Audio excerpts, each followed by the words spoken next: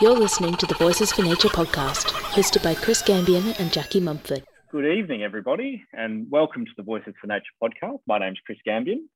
And I'm Jackie Mumford. Last week, we heard reports from the Intergovernmental Panel on Climate Change that the consequences of a warming planet were happening sooner than we had originally predicted, with more immediate and devastating impacts than we might ever have imagined.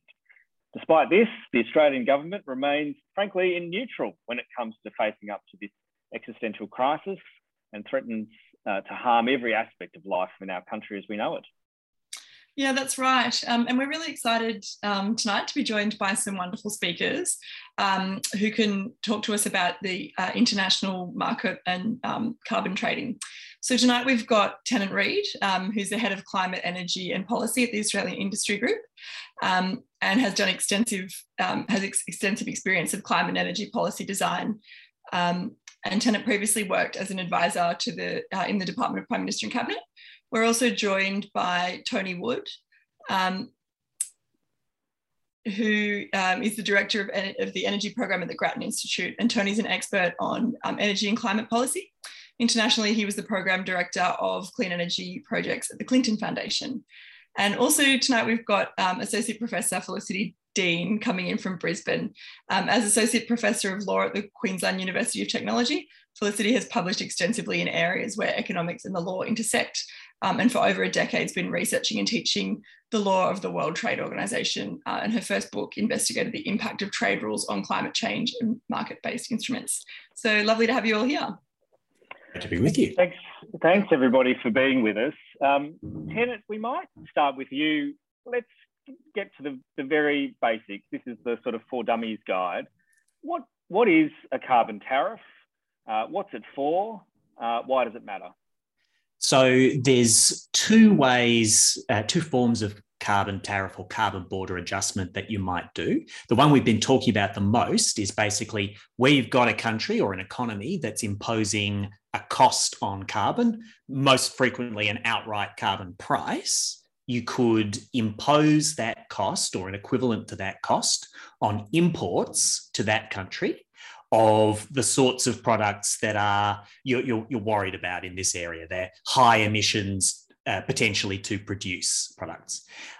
A less talked about version of it is where you also do a rebate of carbon costs for exports from that country.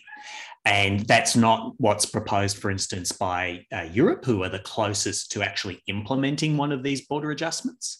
But it would be relevant to a country like Australia that has a quite different trade mix to Europe. The reason why you would do them, there's a few different reasons that people talk about. The one about the most probably is as a motivator for laggards, as a stick to whack countries that are seen to not be pulling their weight on climate.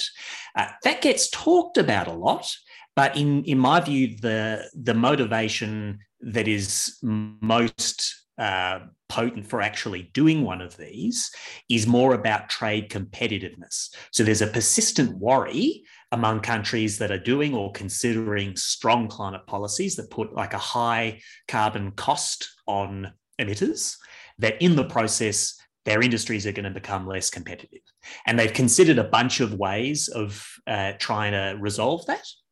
And the two most common are you don't have a policy at all, which has some pretty obvious drawbacks, or if you've got a carbon emissions trading scheme, you hand out some level of the rights to emit, the permits under that for free to those industries that you're worried about so that their out-of-pocket cost is controlled.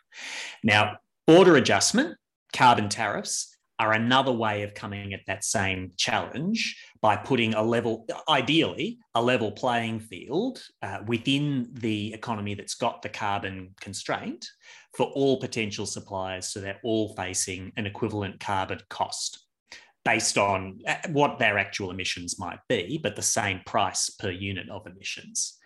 And the reason why it's suddenly getting talked about, this very nerdy topic, is getting so much attention is because it's gone from the world of something that like climate nerds and trade policy nerds theorized about to something that like one of the largest economies in the world, the European Union, is actually seriously proposing to do.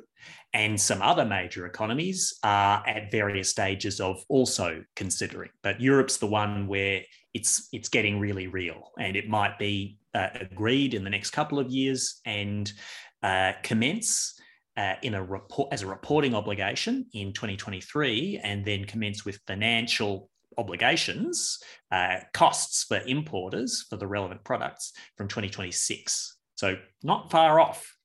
Yeah. And one of the things that you sort of mentioned there, Tennant, was what the implications will be for other countries, or like what the motivation is around introducing carbon tariffs. Do you think it will push countries like Australia to do better on decarbonisation? And keen to hear from you on this also, Tony and Felicity. So if the European CBAM, the Carbon Border Adjustment Mechanism, came in more or less as it's currently proposed, Australia wouldn't suffer any immediate harm. It looks like we did some analysis of the actual industries that are covered by the initial proposal and the way that might flow through. And basically it looks as if it would actually be profit neutral or slightly better than that for Australian steel makers and aluminium makers, who are basically that's the only exports of ours that would be covered by the initial wave of this. And there's also the fact that because the aim of this thing what's in the design is to equalise, not penalise. If Australia introduced, we reintroduced the Gillard era carbon pricing mechanism, if we did that tomorrow and CBAM was in Europe tomorrow, the presence or absence of that local carbon price actually wouldn't improve or worsen the competitiveness of an Australian export to Europe, because they'd get a discount on their liability in Europe to the extent of whatever carbon price they paid at home, and no more and no less. So the sum of that is the same cost. You're paying at least the carbon price in Europe. So in a direct sense, no, it's not a stick that would necessarily whack us in the short term. You look like you want to jump in there, Felicity. Did you want to add something? I didn't. I definitely don't want to interrupt Tennant, because I love listening to him speak. But I was just going to mention that it's something that's interesting about the CBAM, because as Tennant mentioned, it is potentially replacing the policy of free allowance allocation to certain industries. And as everybody would be aware, that free allowances means that no revenue ends up going to governments. Whereas a CBAM is kind of the opposite of that. It's potential. The idea is that it'll have a similar impact on industries as the free permits, potentially, although it'll push people to reduce their emissions more, hopefully. But certainly if it imposes a cost on Australian industries, that revenue is not going to be going to Australian government. It's going to be going to a government elsewhere. So in terms of whether that will encourage national governments to do something, maybe the thought of another government collecting revenue that they could be collecting themselves if they introduced a carbon price, maybe it could have an effect. I'm not sure. I'm not an economist. I'm just guessing. Okay, Felicity, I think that's one of the other arguments that have been raised in favour of CBAMs, is that it will tend to do what maybe many people in this debate thought was going to happen decades ago, which was to establish a global carbon trading scheme. And even when the Australian government did have that arrangement that Tennant referred to before under Julia Gillard as Prime Minister, the intention was if the Labor government had been returned, that we would have linked the Australian scheme to the European scheme. So this mechanism could actually do the same thing over a period of time. So that's one issue. I think the second big issue is that plays out in terms of what I'd call political posturing. And that is, how dare they do something to us? This is, we're about free trade agreements, and how dare they impose something which is clearly not free trade? Clearly, this is protectionism, right? And So it's not really about the facts of the matter. It's about the political perception that some people would like to create, that anything that even smells of imposing anything on Australian emissions is bad, evil, anti-free trade, anti-freedom almost. And I think that's why you're seeing such a strong reaction, because, I mean, you know this better than I would, but the Europeans know exactly what they have to do to ensure that this does what Tennant described, and it isn't anti-competitive, it's actually levelling the playing field. And there's a really important feature of this that I don't think gets recognised enough, but how the money flows actually work out in a CBAM is a bit counterintuitive. The bill at the border for an import into Europe is going to be paid, yes, by the company that's doing the supplying, but because every potential supplier of that product, so say it's a ton of steel to a European customer who needs some steel to build an office block or whatever, every potential supplier to them is going to be facing a carbon price or a carbon cost. They'll either be producing within Europe and subject to the EU ETS, or they'll be producing outside of Europe and subject to the border adjustment, or they will be a zero emissions producer that has the higher production cost that is associated with avoiding those carbon prices. And as a result, the consumer can't find anybody who is going to not charge them a carbon price to try and recover their own costs. And so a great portion of the carbon cost that any given supplier has, maybe all of it, is going to be recovered from their customers. And so, yes, the European governments will be saving the value of the permits they otherwise would have handed out for free, and they'll be earning some revenue at the border from importers. Then what economists call the incidence of that cost, and the rest of us might call who actually pays, is consumers in Europe. And the Australian government, if they put on a carbon charge of their own on Australian production, for those exports to Europe, yes, they would be making some money, but they wouldn't be making that bit of the money from Australian producers. They'd be making that money from European consumers. So it'd be a great way for Australia to raise some revenue off Europe, actually, if we made an adjustment like that. That's probably not going to make that big a difference to the federal budget, particularly in the state that it's currently in. But once you start thinking about those flows, then actually everybody can maybe get a bit calmer. In the longer term, the competitiveness of who is actually reducing their emissions fast enough, who's scaling up clean production and taking more of the market in economies that are doing an adjustment like this, like that absolutely could disadvantage Australian producers if they are unable to invest to keep up with that emissions reduction, if the electricity system they depend on is not able to invest to keep up with the pace of decarbonisation. So we've got to stay on the ball, but we're not going to be, out of business on day one of CBAM. I think the other issue about this is that things have changed in the last 10 or 15 years since companies were concerned about a carbon price or carbon tax or obligation being imposed in Australia.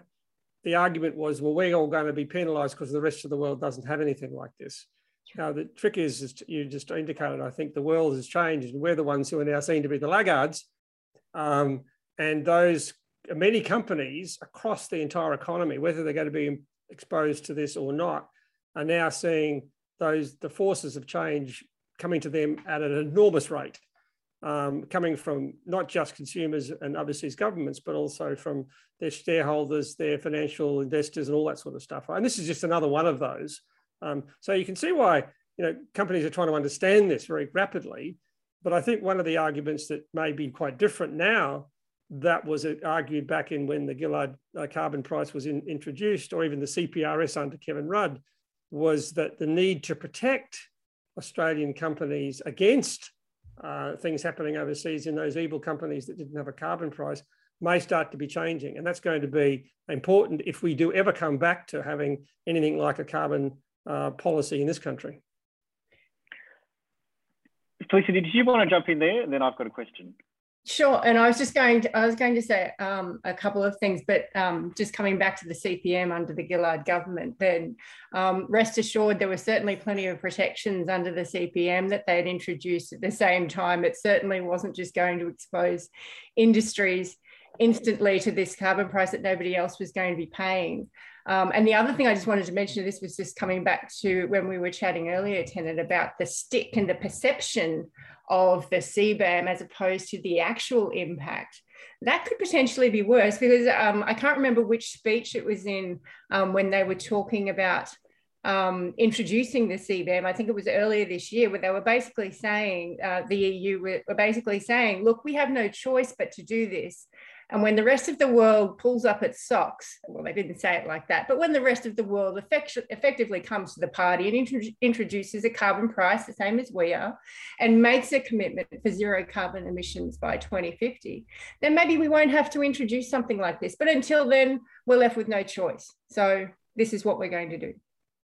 So in some ways, it sounds a lot like Europe is doing what Europe's been doing for a while when it comes to climate change, which is sort of leading the way and demonstrating both the urgency of what needs to be done, but also what's possible.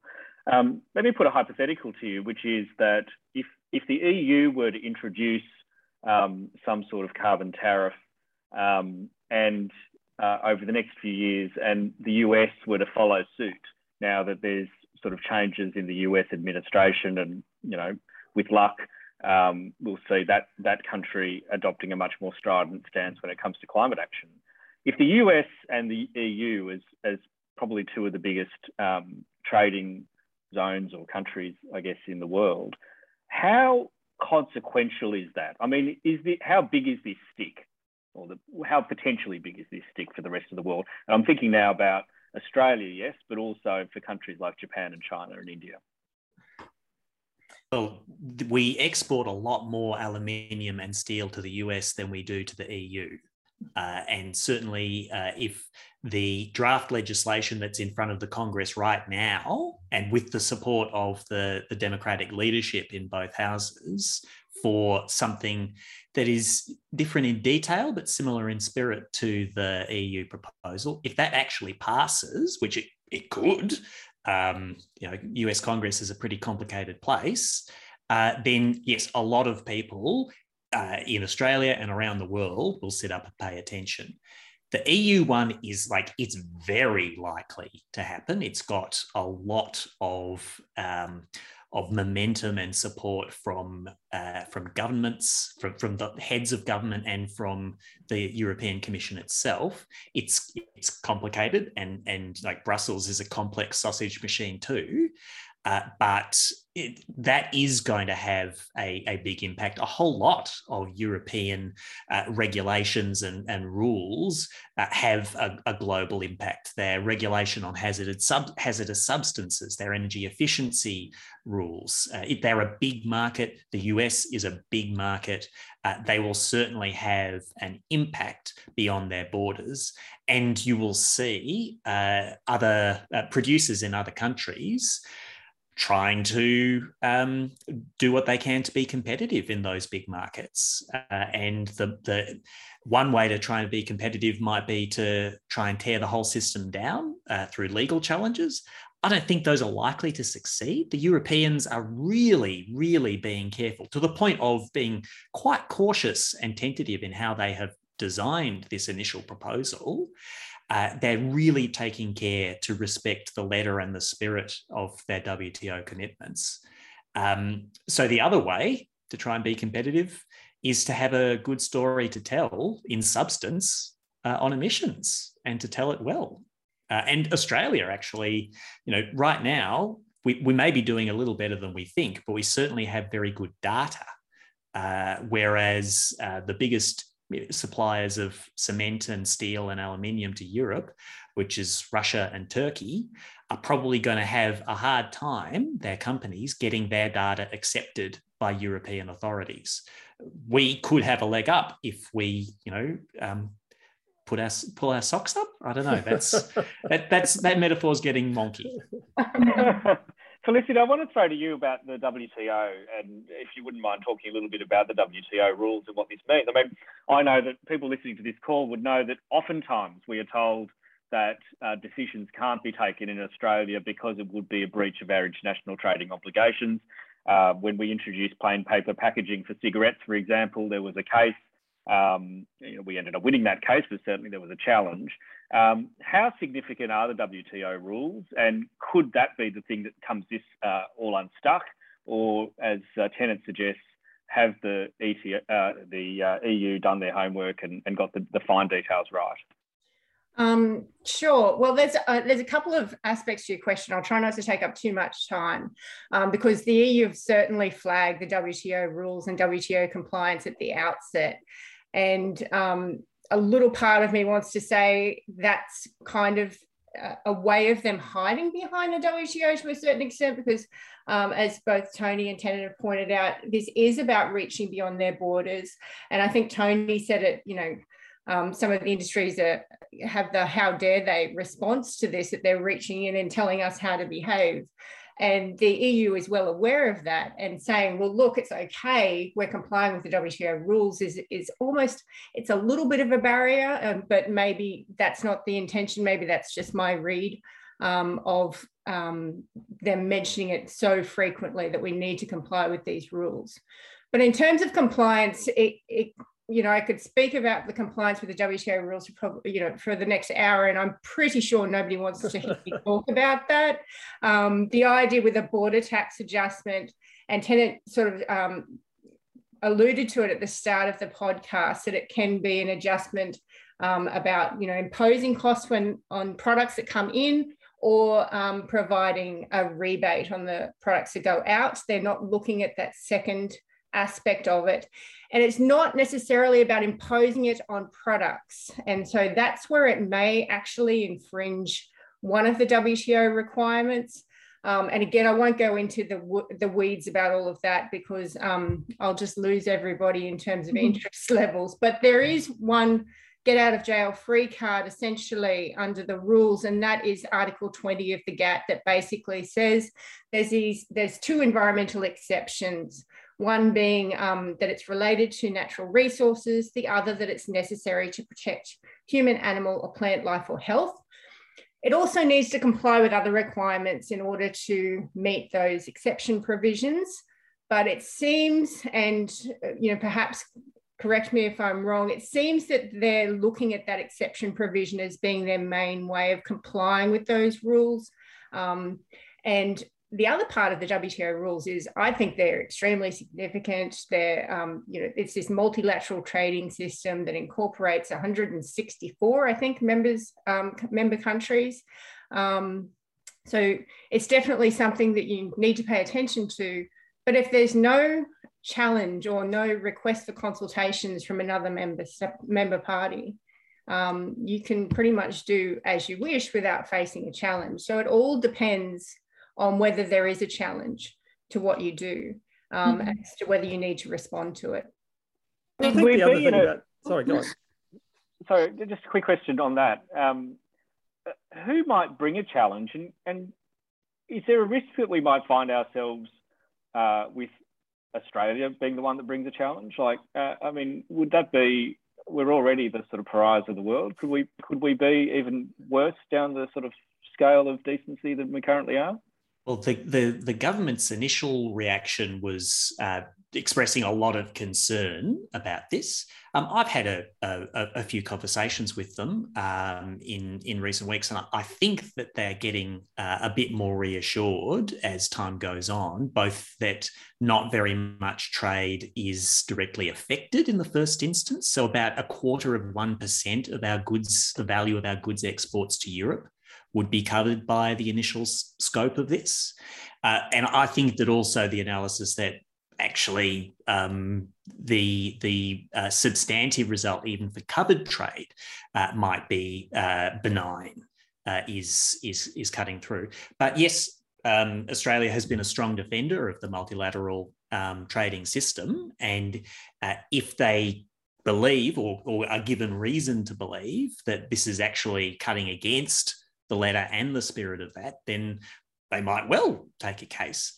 But the EU is trying hard not to give that cause. And if they're successful in calming the horses, then, they may well be okay. The products that they're covering in the first instance are ones where they don't have a lot of trade with China and the US in particular. So they're sort of experimenting off Broadway on Russia and Turkey, where they may feel a little more comfortable picking a fight, even though they're actually trying to be quite reassuring in how they're doing. And with this sort of discussion happening at an international stage, and this year we've got the Glasgow United Nations Climate Change Conference, what do you think the likely outcomes will be at Glasgow? And maybe if you can kick us off, Tony. The Glasgow one's going to be more than mildly entertaining, I guess. Presumably it'll be a virtual COP, which I'm sure people like Tennant who've been to all these COPs will be very disappointed not to be there in person. And personally, I am having got close to one once. I never want to go anywhere near it again. Because if you think what we're having now is a little bit dense, go to one of those things and you'll get dense beyond belief. I think Australia's going to go to this COP. Who knows what exactly we will take to it, because I think there's a lot of, you'll see every day the pressure coming through on the government about raising the aspirations of our current emissions commitment anyway. There are some very complex issues being negotiated around international recognition of various mechanisms in the whole COP process. And, we're involved in those. Many of them are to do with what I'd loosely, and this one is in the same space, what I'd loosely call the global carbon supply chains. And it comes back to the somewhat infamous example that Barnaby Joyce used about what does this all do to the cost of a leg of lamb? Now, that's how you get people's attention in Australia, right? So, but I'm not sure it'll cut the mustard in Glasgow. Maybe you need, what does it do to a haggis? Maybe that's not a debate we should have. But what it does do though, it exposes where do the emissions occur when you buy a leg of lamb in the supermarket in the UK or in Australia. Where did the emissions occur that contributed to that leg of lamb getting into your supermarket trolley? And these things move it around. To some extent, where the carbon obligation, carbon tax, carbon price is imposed, let's assume wherever the emissions occur, that should happen. But if you effectively move those emissions around by what you do, it can have a big impact on producers of lamb in the UK, in New Zealand, Australia, and so forth. So you can see why that's going to get could get very complicated very quickly. And I think the reason that some concern isn't about the very cautious and almost certainly robust thing that the EU is going to put in place is this the beginning of something else? And I think that's where the concern is, because you could see, well, if this goes through, then what's going to happen next? And when will it really affect the cost of the things that we do export directly or indirectly to the EU or to the US? And I think that's what is going to cause more of a reaction. Now, at the moment, I cannot see, if I had to take a series of things on behalf of the Commonwealth of current government to the COP, I wouldn't be taking this one. I think that they're on a hiding for nothing if they want to have this fight at the moment, for the reasons Tennant's explained. Yeah. Final question to each of you. Quick prediction. We've got COP coming up shortly. This debate rages. Obviously, in Australia, there's the ongoing discussion about net zero and our, well, we would probably argue lack of action on climate here. In 5 years' time, what does the world look like? Felicity. Oh, wow. What does the world look like in 5 years' time? Well, let's hope it's a bit rosier in terms of global policies on climate change. Let's hope that we're not staring down the barrel of, worse than a 2-degree warming. 5 years' time, what does it take us to? 2026, we'd better be well and truly on the way to reducing those emissions. You know, in the EU, they're talking, what was the Fit 55 was the policy to reduce it 55% from 1990 levels by 2030. So that there would have to be a drastic change. That's just within the EU, but we need to see it everywhere. I'd love to see China, you know, doing a lot more and implementing policies. And you know, they're not adverse to following the lead of the EU. They have shown some tendencies to, you know, improve their environmental policies. I'm often accused of putting on rose-coloured glasses, though. So perhaps I'm just being overly positive. And I'll choose to live with that vision that, you know, we're going to be somewhere better off. If Scott Morrison is still the Prime Minister of Australia, I'm not sure that Australia will be doing significantly better, but, you know, perhaps I'm wrong. Maybe he'll have a bit of a change of heart in 5 years' time. But I'd say that he'd probably be occupying a different position in 5 years' time if I was to be a betting woman. Tennant, 5 years' time? I think that in 5 years' time, we will be starting EU CBAM, and a couple of other major economies will be closer to implementing their own, and a bunch more products will be considered and included than those that are on the table today. I think that Australia and a lot of other countries will have deeper midterm emissions targets than they do today, and that we will be looking at our latest emissions projections and our latest emissions figures, and, you know, finding, as we have every year for the past decade, that they're falling faster than we thought they would, and that it's turned out to be easier than we thought it would. And we will still be unhappy with the pace of change, but, you know, we will be making significant progress. And Tony, 5 years' time? Well, I think from the Elon Musk establishment on Mars, the world will still be roundish and bluish. I think for those of us who would like to think we'll still be here and not in a cave, you know, COVID 10.9. I think there's two things, and these are somewhat how these will play out are contrary, right? One is, I think that the numbers are terrifying in a sense if you take them literally, and unfortunately, the more terrifying the numbers become, the more people freeze. With the catastrophic approach is just it's very clever actually for people to make it sound so catastrophic that everyone just freezes. I think that's a real risk, and we won't make a lot of progress internationally. However, I actually think even if Scott Morrison is re-elected, we'll have made a lot of progress in Australia, and I'd like to think that will happen, and not just on electricity, which is the one sector that is projected to make reasonable progress between now and 2030, because nothing else is. And, you know, electricity is falling, and it's the problem we have is the rest. And the thing that I think will change that is that, unfortunately, it'll be a negative thing. And there's one of the next 2 or 3 summers will be a repeat of what the Northern Hemisphere's just gone through and what we went through in the summer of 2019-20, not 2020, 2021. And if that happens, firstly, Morrison, who only has one objective in life, and that's to retain his prime ministership, will have changed direction.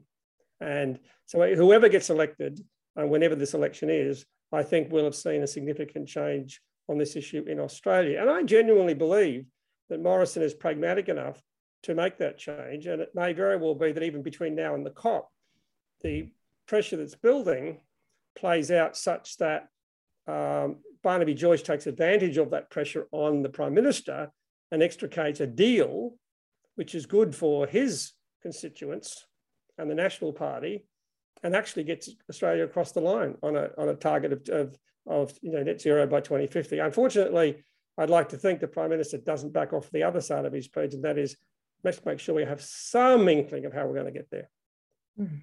Thank you to all three of you for joining us tonight. It's been an absolute privilege to talk to you all, and judging by the comments and the chat, everyone's been highly engaged, and I think we all think we need to educate ourselves a bit more about global trade right now. But thanks indeed. And maybe in 5 years' time, we can all come back and check in on some of those predictions a moment ago. Thank you to everyone who's listening. Thanks for tuning in. We've got quite a lot of good episodes planned over the next few weeks. So keep an eye out for what's coming next. Some great chats planned, including in the lead up to the Nature Conservation Council annual conference, which is in the first week of November. So look out for information about that as well.